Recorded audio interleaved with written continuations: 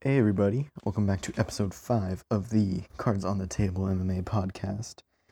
We are coming off of an awful card, UFC Fight Night 164 in Moscow, Russia. Turned out to be an absolute stinker. So let's just get through this as fast as we can. We'll start from the bottom. Really, this whole card was the bottom, but we'll start from the bottom of the card.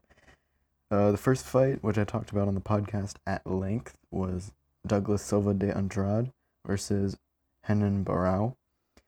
And Barão looked pretty shit once again. His opponent de Andrade looked jacked as hell. Like, he looked like people were calling him a mini TRT tour, which I agree with completely.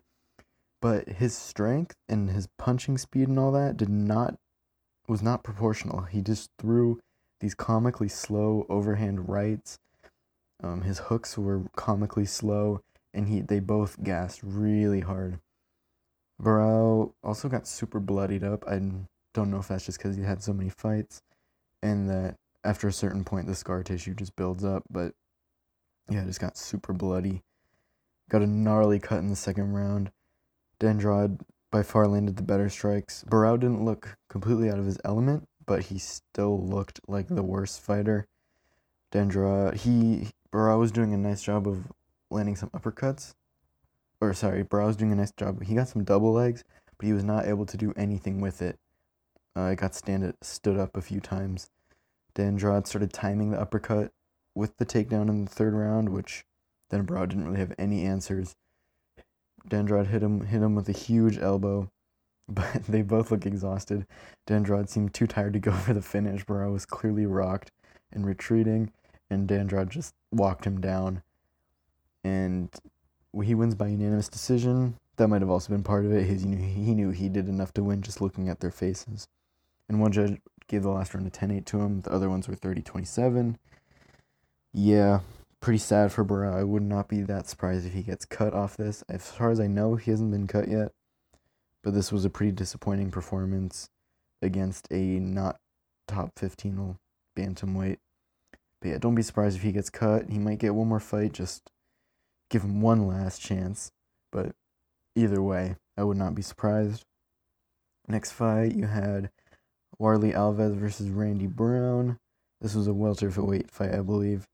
Brown looked pretty good on the ground. Alves had his back with a body triangle and wasn't able to get this choke. And I wanted to bring up this fight because I think Kevin Lee does this too, and I think it's why he wasn't able to beat Al Iaquinta twice. It's because guys are getting so good at defending the rear naked choke. Unless you're someone like Damian Maia, it's probably worth it just to ride the back. Don't go for the choke. It's better just to do what Khabib does, or a lot of the AKA guys do as well, where you kind of sit on their legs and you don't get the hooks in. You just ride it and you look for mat returns or takedowns, which is kind of like the war of attrition, right? Where you're wearing them out because they constantly have to get up from your mat returns and takedowns instead of they can just chill. And it sucks to have a guy on your back, especially with the body triangle. But as long as you go 2-on-1 and you know what you're doing and you're just patient and you don't panic, then you should be okay. And that's what Brown did, and he eventually gets a triangle choke in the second round. Always good to see a good old triangle choke. You don't see him as much as he used to. Francisco Trinaldo versus Bobby Green. I talked about this one a little bit as well. Some pretty fun scrambles in the first round of the fight. Trinaldo kept doing this thing where he would lift Green and then go for a takedown, but would always end up on bottom. It happened 2 or 3 times, and just, I don't know, he should have just dropped it, but he didn't. Stand-up was fairly even. Interesting, Trinaldo gets the unanimous decision. I thought it was a pretty close fight, but Green did land 50 significant strikes, and Trinaldo only landed 31. Well, that was total strikes, but significant strikes were about the same ratio. So I slightly favor Green on this one, but again, it's not a super important fight, so it's not the biggest deal either. Next fight, you had Ricardo Ramos versus Luis Eduardo Garagorri. Interesting names. It was a pretty exciting fight compared to the rest of the card. Ramos looks really good. He spins to the back off of a jab, backpacks him, and they go to the ground. And this just completely contradicts what I said earlier. about the rear naked choke. I still stand by that though. This is a pretty rare thing to see nowadays. Again, unless you are one of these elite jiu-jitsu guys like Damian Maia, and Hamosh is a good jiu-jitsu guy. So if you know what you're doing and you're able to secure the chokes in perhaps unorthodox ways, then go for it. But if you're going against someone like Al Iaquinta, who is good enough on the ground and good enough to defend, then I say just look for takedowns or put yourself in a more advantageous position, because so many times they get in these positions and just spin into the guard, and then now you're on bottom.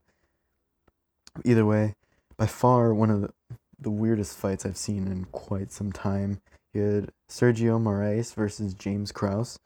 Such a strange fight. The first few minutes, Moraes looks pretty good, gets a takedown, doesn't do anything with it, and he gets swept eventually, but he gets a takedown.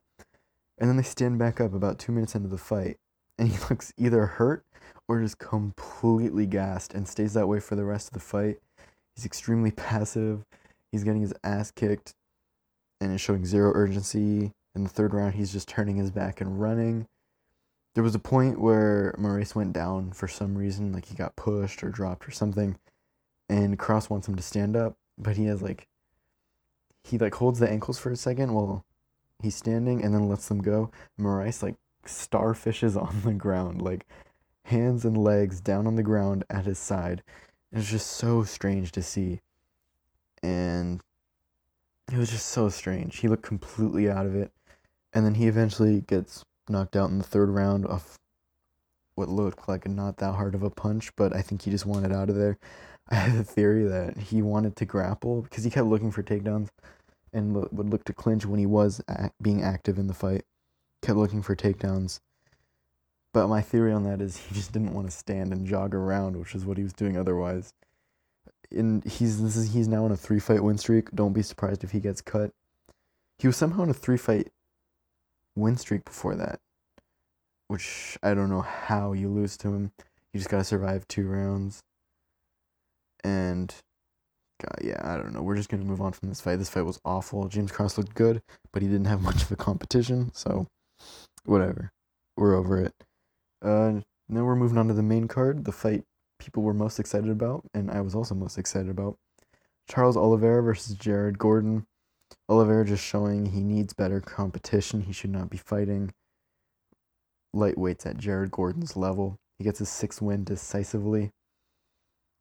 Jared Gordon lands a few decent punches, was very aggressive to start, and then after that just looked very uncomfortable. Oliveira, I believe, first round KO. And yeah, he's exciting, man. He's fun to watch. He always brings it. He's now on a 6-fight win streak since his loss to Paul Felder, which, again, a loss that has aged very well. None of those fights have got out of the second round. They have all been first or second round finishes, which is insane. Of course, his competition isn't the best, though the consensus that I agree with seems to be that he deserves a top 15 opponent, and there's even a pretty good argument for him facing the top 10. He'll be maybe ranked 12, 11. I think him versus Barbosa would be a very, very fun fight. Or you could do him versus Al Iaquinta. Al Iaquinta does not deserve another top 10 opponent. And I think that's a fight that Oliveira can definitely win. But it should also be a pretty entertaining fight. Al can bring it. He's tough. He can take punishment. So yeah, Oliveira by round 1 KO. Probably the most exciting thing that happened on the card. The main card was just absolutely terrible. So the next fight we'll talk about was number 14 ranked Shogun Rua versus Paul Craig. So I don't know if I mentioned this, but Paul Craig was actually a short notice replacement. I can't remember who the replacement was. But yeah, it was a very strange fight. Paul Craig looked really good on the feet. Almost landed a wheel kick with piecing Shogun up on the feet. Shogun's chin is still really good. He hit some pretty heavy shots. Paul Craig doesn't have the best stand-up, but eating a light heavyweight shot is no small feat. Even though Craig was doing so well on the feet, he kept trying to get the fight to the ground, even though I think if he tried staying on the feet and just keeping it there, he probably could have got the TKO, or at least 1-2 rounds definitively and got the decision. My theory is, though, he either gassed himself out because he was flurrying, throwing a lot of crazy techniques in the first round, throwing a lot of kicks, high kicks as well. Or the other thing was he was just very uncomfortable on the feet. And that's one thing that's really common with grapplers, is even if they're winning on the feet, they will still look for the takedown just cause that's where they're most comfortable. You know, you can see this against guys like Damian Maia, even if they are winning on the feet because of the threat of the takedown, or maybe they're just the better striker, they will still want to go to the ground because it's safer there. Things are a little bit slower. You're more experienced there. You don't get in the face as hard. Shogun survives. Craig, like I said, shows no urgency at all in the third round, in a fight that was probably 1 round apiece. And the lack of urgency, he pays the price for it. It's a split draw, which means that one judge scores it for Shogun, one for Craig, and one a draw. And I think this is a pretty fair score card. All three of them. I think there's an argument for all three of them. Craig definitely won the first round, and then there's an argument for the second round going either way, and the third round was definitely Shogun. So the draw most likely gave it a 10-8 for Craig, and then 10-9, 10-9 for Shogun. And I think that's a fair scorecard. I mean, it was a borderline 10-8, so there's an argument for either way. And then our main event was number 6 ranked Jan Blachowicz versus number 8 at middle ranked Jacare Souza. And this fight was absolutely terrible. The crowd at one point, you know how at concerts people like wave their phone flashlights in the air? People were doing that during the fight. And the crowd as a whole, Brazilian cards tend to be pretty hostile. And usually I find it annoying and distracting, but honestly, I agree. I think it was very justified during this card. This card was just so boring. There's so little that happened. I'm going over the highlights. I had to look over my notes about 3 times to remind myself what happened during this card, because I think I just blocked it out. I just don't want to think about it. But hey, I'm doing it for you guys. Jan definitively wins, in my opinion. It was a win by split decision. I think it should have been by unanimous decision, to be honest with you. He outlands Jacare 2-1 in total strikes and 3.5-1 in significant strikes. Jacare shows no urgency. Jan, with great takedown defense, won the fights in the clinch, which is where a lot of it was. This fight, a large percent of it was a very similar pattern where Jan would land more distance strikes. Jacare would try to throw a jab or telegraph an overhand right and just punch air, and then eventually would throw overhand right into the clinch. They'd clinch for a minute or two, and then just repeat. Jacare goes 0-5 on takedowns and never really got close to one. I don't even think he ever really had the hands clasped behind him at one point or another. Yeah, like I said, he would go overhand right into the clinch, and Jan outstruck him 4-1 in the clinch. And this shows that Jacare really did not have an answer anywhere. What I mean by that is, on the feet, Jacare got outstruck big time. In the clinch, he got outstruck big time, wasn't able to take it to the ground, so Jan just fought the perfect fight, really. And Jacare he looked pretty big, actually. He looked bigger than I thought he would be. And Jacare was getting picked apart, looked to slow down quite a bit. And I think this is on Jacare because Blachowicz, which is apparently how you say it, I don't know how to pronounce Polish, but I forget exactly when it was. It was either the second or third round. His foot started blowing up pretty substantially to the point where it looked like it was inhibiting his movement quite a bit. So I'm letting him off the hook a little bit for not showing more urgency, and he was winning the fight. So if you're losing the fight, it's on you to show the urgency to win. You know, if you want to cruise to a victory, that's fine. It's boring, but you earned that right by winning a round or 2 or 3 in a 5-round fight. Jan appears to wobble Jacare in the 5th. I don't know if it was just Jacare being exhausted, but he doesn't pursue it, and either he was tired, injured, or knew he had the win, or maybe it was all 3. Like I said, I'm willing to let him off the hook a little bit more than that. About the foot injury, The Brazilian Athletic Commission said Jan could be suspended for up to 180 days, half a year for the foot injury.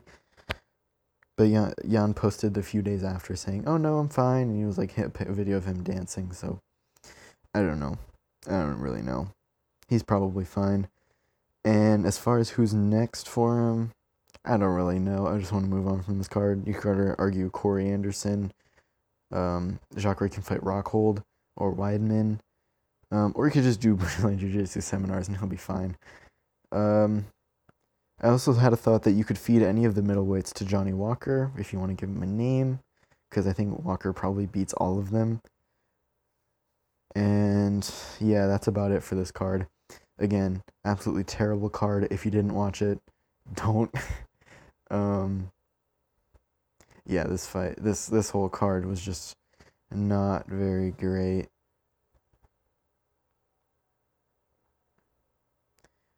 So let's move on to the news.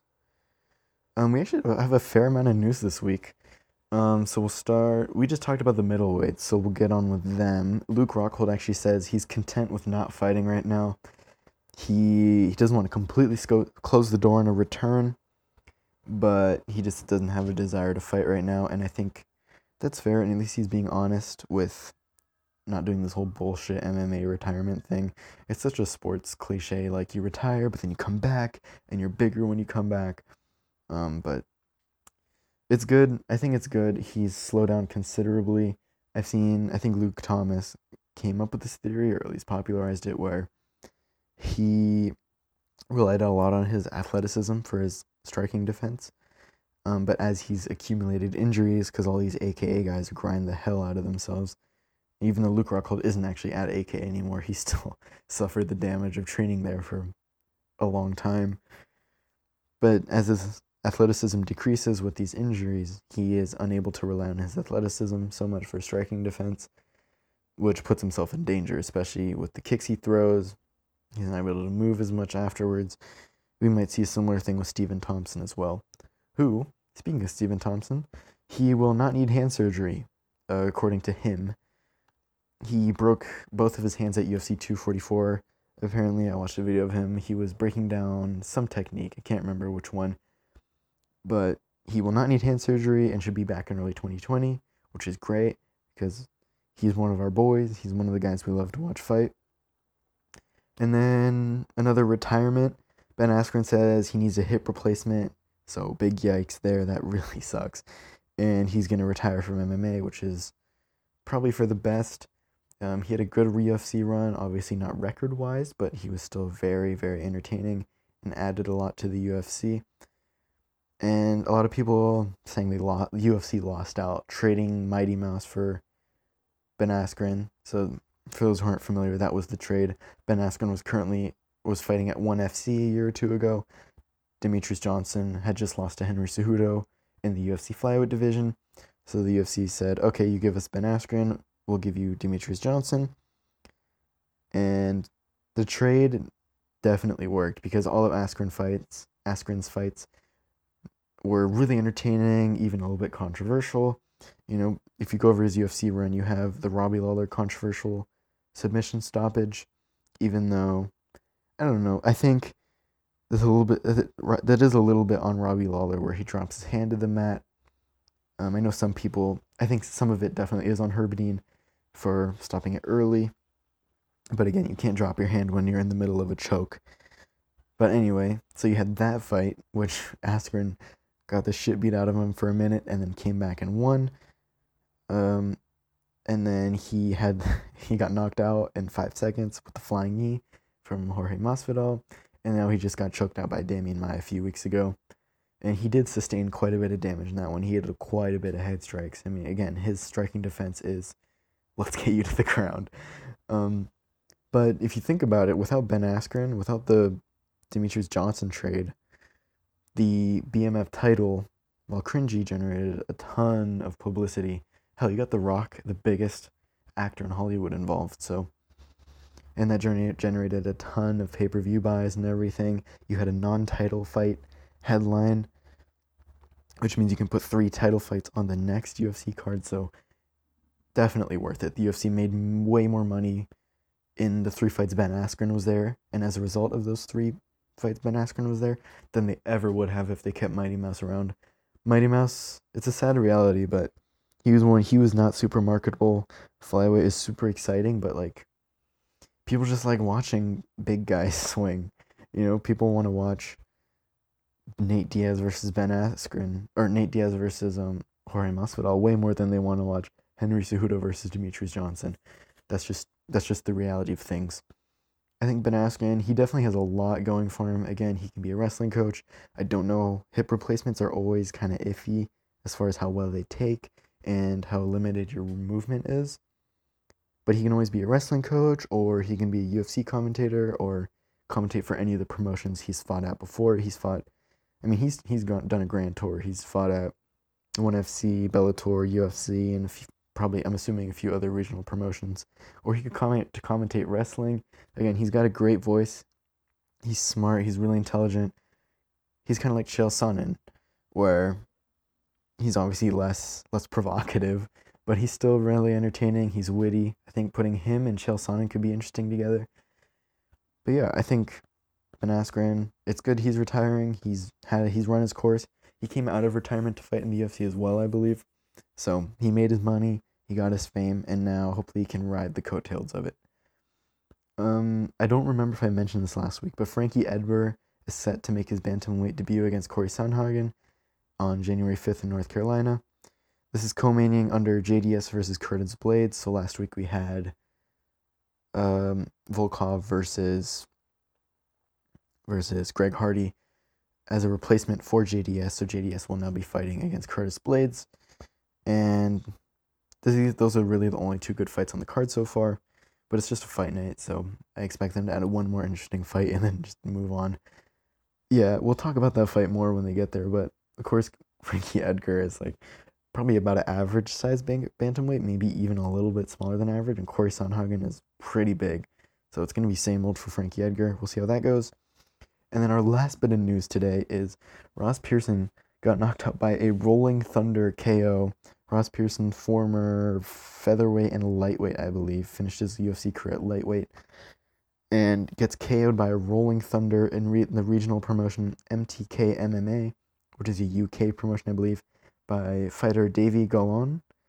And the kick was so wild and so out of nowhere. It was in the 3rd round. One of the announcers, there's like a few seconds of silence, and then one of them just goes, "Oh shit," after it lands. So funny. And yeah, I just had to bring this up because it was crazy, absolutely insane what happened. Yeah, so to be honest, I didn't watch the rest of the fight. It was in the 3rd round, and this is a regional promotion, so I'm sure it wasn't the best quality, but crazy. It's a little bit of a spoiler for the show, but this will definitely be on my year-end knockouts of the year list. So, as you well know, I mentioned this last week, there is no card next week. So what we're doing instead is previewing a hypothetical super fight that so many people wanted that never happened, and that fight is Anderson Silva versus George St. Pierre. This is a fight that would have been probably the biggest selling UFC pay-per-view of all time if it happened. George St. Pierre, huge draw. Anderson Silva, pretty big draw. And so before we get into what this fight would be like, or what I think it would be like if it happened, we're going to talk about why it didn't happen. So if this fight were to happen in real life, it would have happened sometime after UFC 154, which was November 17th, 2002, where GSP unified his welterweight title with a win over interim champ Carlos Condit. So yeah, I'm just giving you guys a little bit of context here. And right after this, pretty decisive win by GSP over Carlos Condit, speculation immediately begins about a super fight between the welterweight and middleweight champion. Obviously, Anderson Silva was the middleweight champion of the time, and GSP was the welterweight champion of the time. Both fighters were on ridiculous streaks. Silva was on a 16-fight UFC win streak and a 17-fight win streak overall. In that time, he was on just an absolute tear. He had 14 title defenses, plus an additional win where his opponent missed weight, 7 knockout of the night bonuses, 3 fight of the night bonuses, and 2 submission of the night bonuses. So just crazy. That's such a crazy streak. And 3 of his opponents did pop for steroids in the meantime, but Silva would obviously also pop 2 years later. But anyway, GSP was also on a 10-fight win streak, including 8 straight title fight wins, plus an interim win, amassing 3 fight of the night bonuses, 1 knockout, and 1 submission of the night bonus. So both guys were just so dominant in their weight classes. So this fight, again, there was speculation about it right away. Anderson Silva had fought on the last UFC pay-per-view, which was UFC 153, and started pushing for it immediately. He really wanted the fight. Dana admits the fight would be great to have in Dallas, Brazil, or especially Montreal. I think that would be the best option, which we'll talk about later. And even brought up Vegas as well, a little bit of payback. And some betting sites even put out some odds. Silva was the favorite at minus 185, and GSP was the slight underdog at minus 150. I found this a little bit surprising, but I think once we get into the technical aspects, I think that will become a little bit more clear. I was expecting the odds to be a little bit closer. So again, Silva was pushing for the fight with his UFC 153 knockout win. He fought Stephen Bonner there. Silva's camp was requesting the fight to be at 177 to 182 pounds. So again, this fight, both guys wanted it at a catchweight. Dana insisted, he repeatedly insisted that the fight would not be for a title. It would be, even if it wasn't at a catchweight, even if it was at 185 or 170, it would not be for a title. It would just be just a regular fight, which makes a little bit of sense because, well, it makes sense, because if someone loses their belt, then if Silva loses to GSP, it's going to devalue his belt, because if he still has it, but he lost to a guy from the champion in a lower weight class, that's not very impressive. If Silva loses, then it's just diminished. It tarnishes his brand a little bit, because now he's got an extra loss on his record. This would be his 3rd loss. He'd avenged both his losses to Matt Serra and Matt Hughes by this point. Dana also says, interesting point here, that he doesn't think it would be reasonable for Silva to defend 2 belts simultaneously, assuming he went down to 170. And oh, how times have changed since then. And yeah, apparently 5 years ago, champions, or this was about 7 years ago, champions couldn't defend 2 belts at the same time, but now they can. A little bit strange. Anyway, you can guess why that changed. And the final reason I'll give for why this fight didn't happen is because of this man called Johnny Hendricks. Johnny Hendricks threw a big wrench in the works. He defeated, in the co-main event of UFC 154, which is the card where Silva won, where GSP beat Carlos Condit, Johnny Hendricks throws a big wrench in the works by defeating Martin Kampmann by round 1 knockout in just 40 seconds of the first round. Hendricks was the clear number 1 contender for the welterweight title. He was on a 5-fight win streak with 3 knockout of the night bonuses. All those were first-round knockouts in the same stretch. This included a 12-second knockout over John Fitch and a decision over Josh Koscheck. So both guys who had fought GSP, both guys who were at the top of the division in tough competition, he just starched them. And he would later go on to reinforce his case for immediate title shot with a win over Carlos Condit 5 months later at UFC 158. And this was not a very close fight. This was another fight of the night bonus. So this is his 4th post-fight bonus in 6 fights. The clear number 1 contender. So as you can see, they were waiting. GSP never really committed to the title fight. His camp, Firas Zahabi, did point out that Silva has fought at 168 pounds before, so he should drop down. And also the precedent is a little bit that in boxing, for example, if the 2 guys are fighting from different weight classes, it's on the bigger guy to cut more weight, which again I think is fair.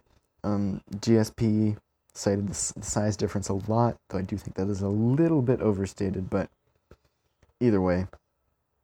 So let's get into, if this fight did happen, what are some stylistic components that might play a factor in here. So we'll start with the stances. So Silva is a little bit, he prefers to fight in southpaw, which should help with defending takedowns. Silva does not have the best takedown defense, which will be a huge factor. This is, again, especially against someone with a good double leg. So you saw that in both Chael Sonnen fights, really. Chael Sonnen was really one of the worst case matchups. And then you had someone like Chris Weidman, who didn't get a double leg on Silva, but the threat is always there. Silva relies a ton on his footwork, but if you can catch him square and you get the takedown, then he gets very complacent off his back, sort of old school jiu-jitsu guard, where you just kind of look for submissions, which don't really work as well in MMA. And GSP also has very good submission defense. He hadn't been submitted in his career aside from the armbar that Matt Hughes got on him in the first fight, which was kind of a fluke. GSP has stated that he's worked on it a lot since then. That wouldn't happen again. So that's Silva, bad takedown defense, but he is southpaw, so their hips won't be aligned, which makes it a little bit easier in defending takedowns. So as far as wrestling advantage, definitely GSP. So our next point is GSP also has a tendency to put a lot of weight behind his jab, and he reaches with his jab a lot. So he'll go in a square stance, and then when he jabs, he'll often go into a more bladed stance, so he'll put his lead foot forward. What that means is he's not able to shift his weight around as easily, and also means kind of negates his right hand because his stance is so bladed, and he'll have to reach so far to land his right hand. Again, GSP is an orthodox fighter, so we're talking left jab, and then he would have to have a long right straight in order to land it. Again, most of GSP's game is jab and feint jab takedown or jab takedown. He'll alternate between a body jab and a jab to the head. The jab, Silva has been prone to body shots, so the jab could be interesting there. However, Silva is also very good at landing body shots, and GSP has shown himself to be prone to body kicks, so that kind of negates itself. But if Silva is able to time the jab, where GSP is a little bit out of position, where he's reaching, where he's putting a lot of weight on his front foot, and isn't able to shift around as quickly, if Silva can time that, that'll be a huge advantage because Silva's just there out in the open. So Silva overall just has the far better striking arsenal, though the threat of the takedown could potentially minimize his kicks. I still think he would throw them once he got comfortable. If he can get the timing of the body kick down, as I mentioned a few seconds ago, that would be huge, especially because they are in open stances. Again, GSP usually orthodox, Silva mostly southpaw. That means the body kick is there, and I think that would be an important thing for Silva. But again, he can't fall in love with it because GSP can get the takedown off of it. Our next point is both fighters are fairly strong in the clinch, but I think you have to give the advantage to Silva. He's a lot more active in the clinch. GSP is more of a fighter who will strike to set up a takedown, whereas Silva just wants to hit you with those brutal knees and elbows, which won him the title against Rich Franklin, I believe. And GSP, again, has to be aware of the knees. Silva's also good at landing strikes and controlling the distance as they break. That's always so dangerous against Anderson Silva. And Silva is very confident in his distance control and footwork. He relies on that a lot for his defense instead of a traditional high guard, similar to Stephen Thompson, someone like that, where their hands are almost at their hips, and they rely a lot on upper body movement and footwork to keep them out of range. And the flip side of the coin is this can put them into dangerous situations if they misread the situation. And as we would later come to find out in a fight that hasn't happened yet, which is Chris Weidman 1, which hasn't happened yet, GSP can catch him if Silva gets overconfident and he's in range when he thinks he's out of range, because then he's not moving his head as much and he can get caught clean again in the fight that hasn't happened yet, where that would happen. And as far as who's leading the dance, as far as who's pressuring, I would expect Silva to lead for the first few minutes of the fight to try and get GSP uncomfortable and really establish the distance, because he tends to do that. He tends to come out very aggressive, and then he tends to relax a little bit, get into his counter-striking flow, because he does prefer to counter-strike, and GSP does prefer to lead a little bit. So I think after the first few minutes, if it calms down, then the fight will start to shift where GSP is advancing and Silva is looking to counter off of it, and then GSP can duck under the counters and get the takedown. I think that's how it would start to shape up. And another thing is, I think that if Anderson Silva did get taken down, and I think he would get taken down if the fight wasn't just like a fluke 1-round knockout. Not necessarily a fluke. Silva has shown it's not a fluke, but I think that would be unlikely that it's a round 1 knockout win for either guy. But if Silva gets taken down and he gets back up and there's, say, 30 seconds left, he'll do this thing where he'll be super aggressive and throw a ton of feints, ton of looks, and just be super aggressive for the last minute of the fight to try and kind of win the round back on the judges' scorecards. I think that would definitely happen if he went down. So let's get into how I think this fight would go. So here we go. Again, Silva, 17-fight win streak, 16 UFC wins, 14 straight title defenses. GSP, 10-fight win streak, 8 straight title defenses. Both guys, the biggest, most dominant fighters in the sport, 2 of the biggest draws in the sport. And here we go. Let's get into the details. So the date is March 16th, 2013. We're in Montreal, Quebec, Canada at UFC 158. Just a few other fights on the card. You have a young TJ Dillashaw knocking out Isaiah Tamura. Rick Story getting a first-round knockout over late-notice replacement Quinn Mulhern. Darren Elkins defeats Antonio Carvalho. Blah, blah, blah. And on the undercard, you have Johnny Hendricks defeating Carlos Condit by unanimous decision. And of course, we have our main event, Anderson Silva versus George St. Pierre at a catchweight at 175 pounds. So we get into the fight, round 1. They exchange a few jabs. There's a lot of feints. Neither fighter really wants to commit a lot. GSP does get a nice double leg takedown off a Silva jab and gets him to the ground and secures it. Silva does a very nice job of controlling the posture, however. GSP isn't able to land a lot, but does manage to pass to half guard. Lands a little bit of ground and pound in the last few seconds as Silva tries to create some space and stand up. So the first round goes to GSP, 10-9. Round 2. They exchange long-range shots in the open. Silva starts to find his range a little bit and land a few leg kicks. GSP shoots, but it gets stuffed, and they go against the cage in the clinch. Silva reverses the position and lands some good knees in the clinch. GSP tries to break and narrowly misses an elbow on the break. Silva lands a few more straight punches until GSP ducks under and lands another takedown to finish out the round. That round goes to Silva, 10-9. GSP feints the takedown in round 3 and lands a big right hand over the top. Silva clinches and holds it to recover. He begins to land some nice elbows as he gets his wits about him back and starts to land more straight punches as they separate. And GSP head movement is beginning to slow down. GSP shoots another takedown to relieve the pressure, but it's stuffed, and Silva lands some more clinch strikes. So this round goes 10-9 Silva. Round 4, Silva opens up with a body kick that lands hard. GSP tries his jab, but Silva counters it as he starts getting his timing and distance down even further. He lands the body kick a few more times, but goes to the well a few many times, and Silva catches one and takes him down.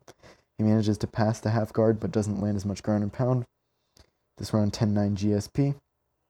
And then our 5th and final round, Silva starts taunting and running around the ring, popping GSP with his jab and landing some hard leg kicks.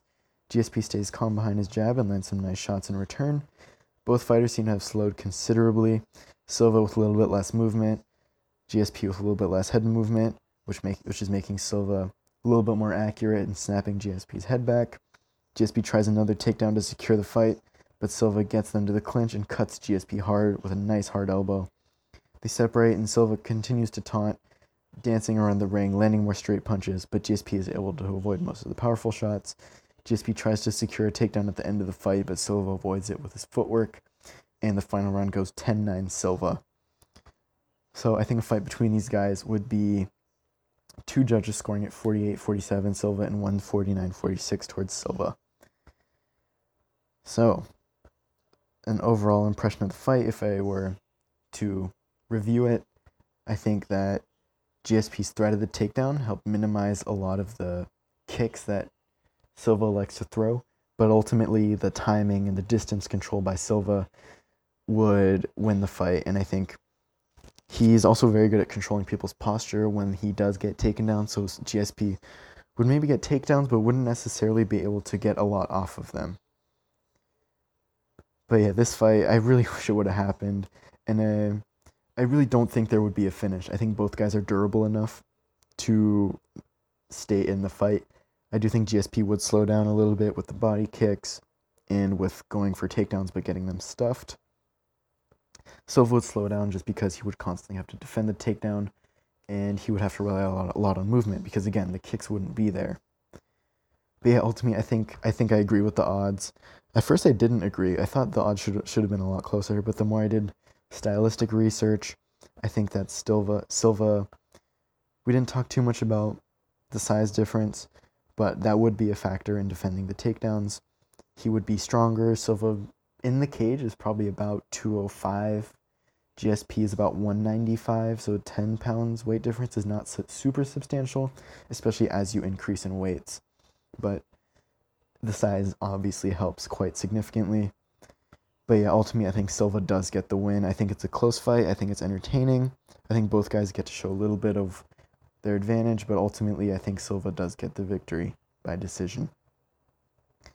So yeah, guys, I think that's going to wrap it up for this week's episode. We're going to do something a little bit similar to this next week, again, because there is no card next weekend. We're not even going to be able to review a card. So it'll probably be a little bit of a slower show. Again, I'm not super sure what I'm going to do yet, but we'll figure it out. And let me know what you guys thought of this. Let me know if you guys want to see more preview to the fight, more detailed analysis of what the fight might have been, more detailed history, more context to the fight, or more commentary on how I think the fight would go. And yeah, I think that's going to do it, guys. I'll see you next Thursday. I hope you guys have a great day. I hope you guys have a great weekend. I hope this helped quench your thirst for MMA content, because there really is not a lot going on in the next few weeks. We just got to hold out for UFC 245. That is a great card. We got 3 title fights to preview. And I'm going to start working on that now, because that is, like I said, a great card. We got 2 great UFC events. And yeah, I will see you guys soon. Have a great day, and peace out.